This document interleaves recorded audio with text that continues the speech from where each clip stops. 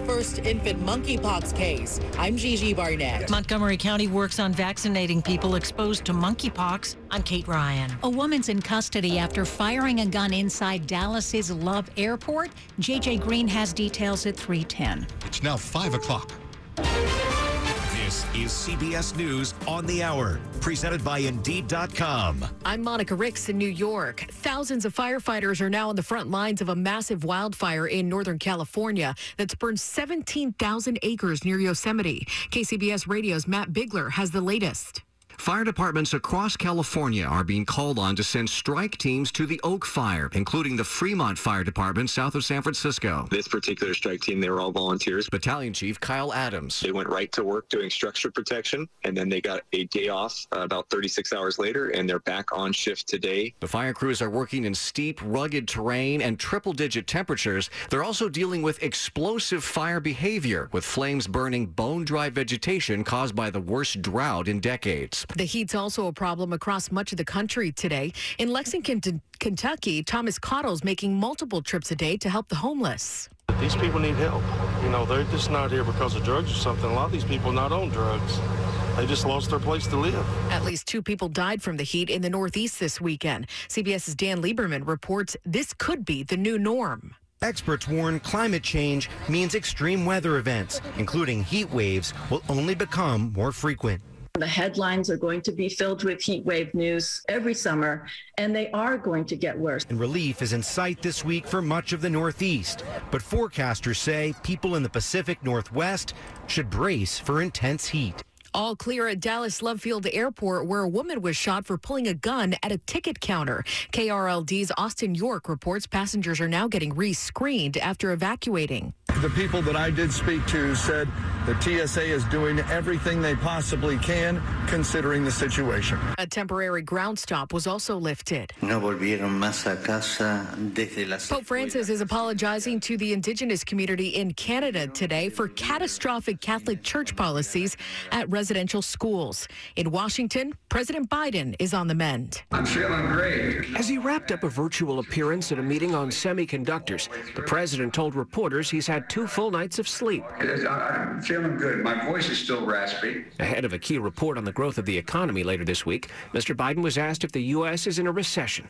He said he doesn't think it is. My hope is we go from this rapid growth to steady growth. The second quarter GDP numbers come out on Thursday.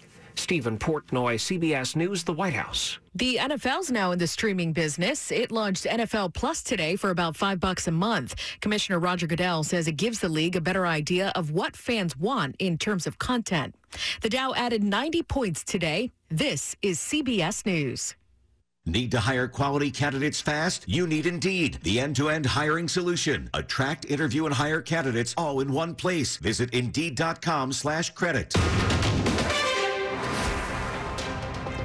Good afternoon. It is 5:03. So glad to have you with us on this Monday, the 25th of July. We've got storms.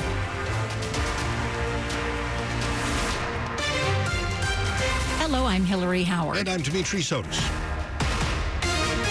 Top local stories we're following this hour. Weather radar, very colorful, now strong to severe storms sweeping across a wide part of our region. Let's take you live to Storm Team 4's Mike Steniford with the latest. And good afternoon. We have on the southern fringe of our listening area, there's a flash flood warning for southeastern Orange County until 7 o'clock. Between 2 and 3 inches of rain has fallen here, so do watch out for some flash flooding. Along I-95, we're watching a severe thunderstorm right now between Stafford and Fredericksburg, moving off the east at 30 miles an hour.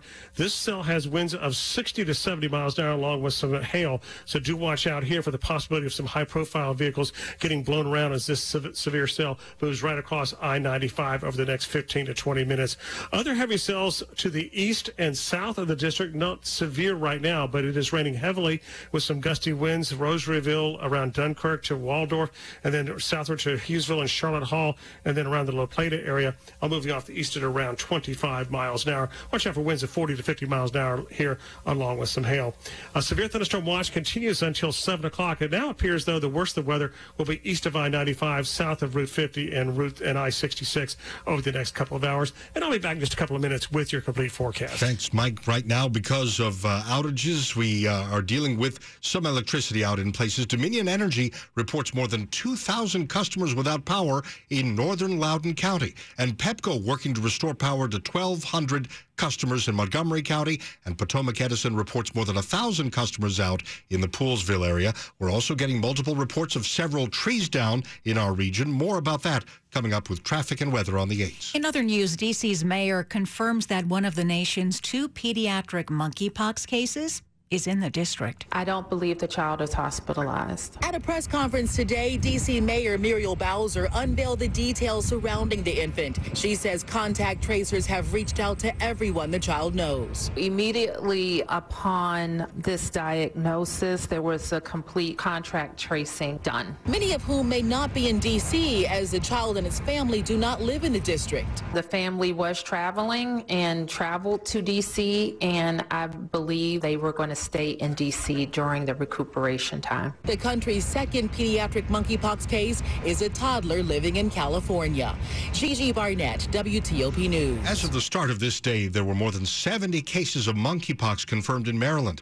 And now Montgomery County health officials are explaining how vaccinations are being provided. Sean O'Donnell with Montgomery County's Department of Health and Human Services says the amount of monkeypox vaccine available currently is limited. To known contacts who are identified through our public health investigations, basically contact tracing as we've done with COVID. O'Donnell explains monkeypox is not a sexually transmitted disease, but does spread through close person-to-person contact with someone who has symptoms like the infectious rash or scabs. O'Donnell says that perhaps later in the summer or early fall, there could be more vaccine available. Kate Ryan, WTOP News. As school systems across the nation tackle gun violence, Montgomery County leaders are working on communication in hopes of saving lives. Violence is now more serious today, I think, than any time I believe before. Montgomery County Police shared a new number for MCPS principals and other faculty members to call with concerns that may not be an emergency right away. The new number will be available starting August 1st as Chief Marcus Jones continues to acknowledge that gun violence is on the rise. And we're seeing younger people become involved in many of these crimes involving guns. The joint safety meeting Monday also provided MCPS staff members with the proper protocols for various crimes. The Montgomery County Police Department is scheduled to host a separate active shooter training within the next few days. Annalisa Gale, WTOP News. Coming up here after traffic and that severe weather that we're tracking, NBC Nightly News anchor Lester Holt will tell us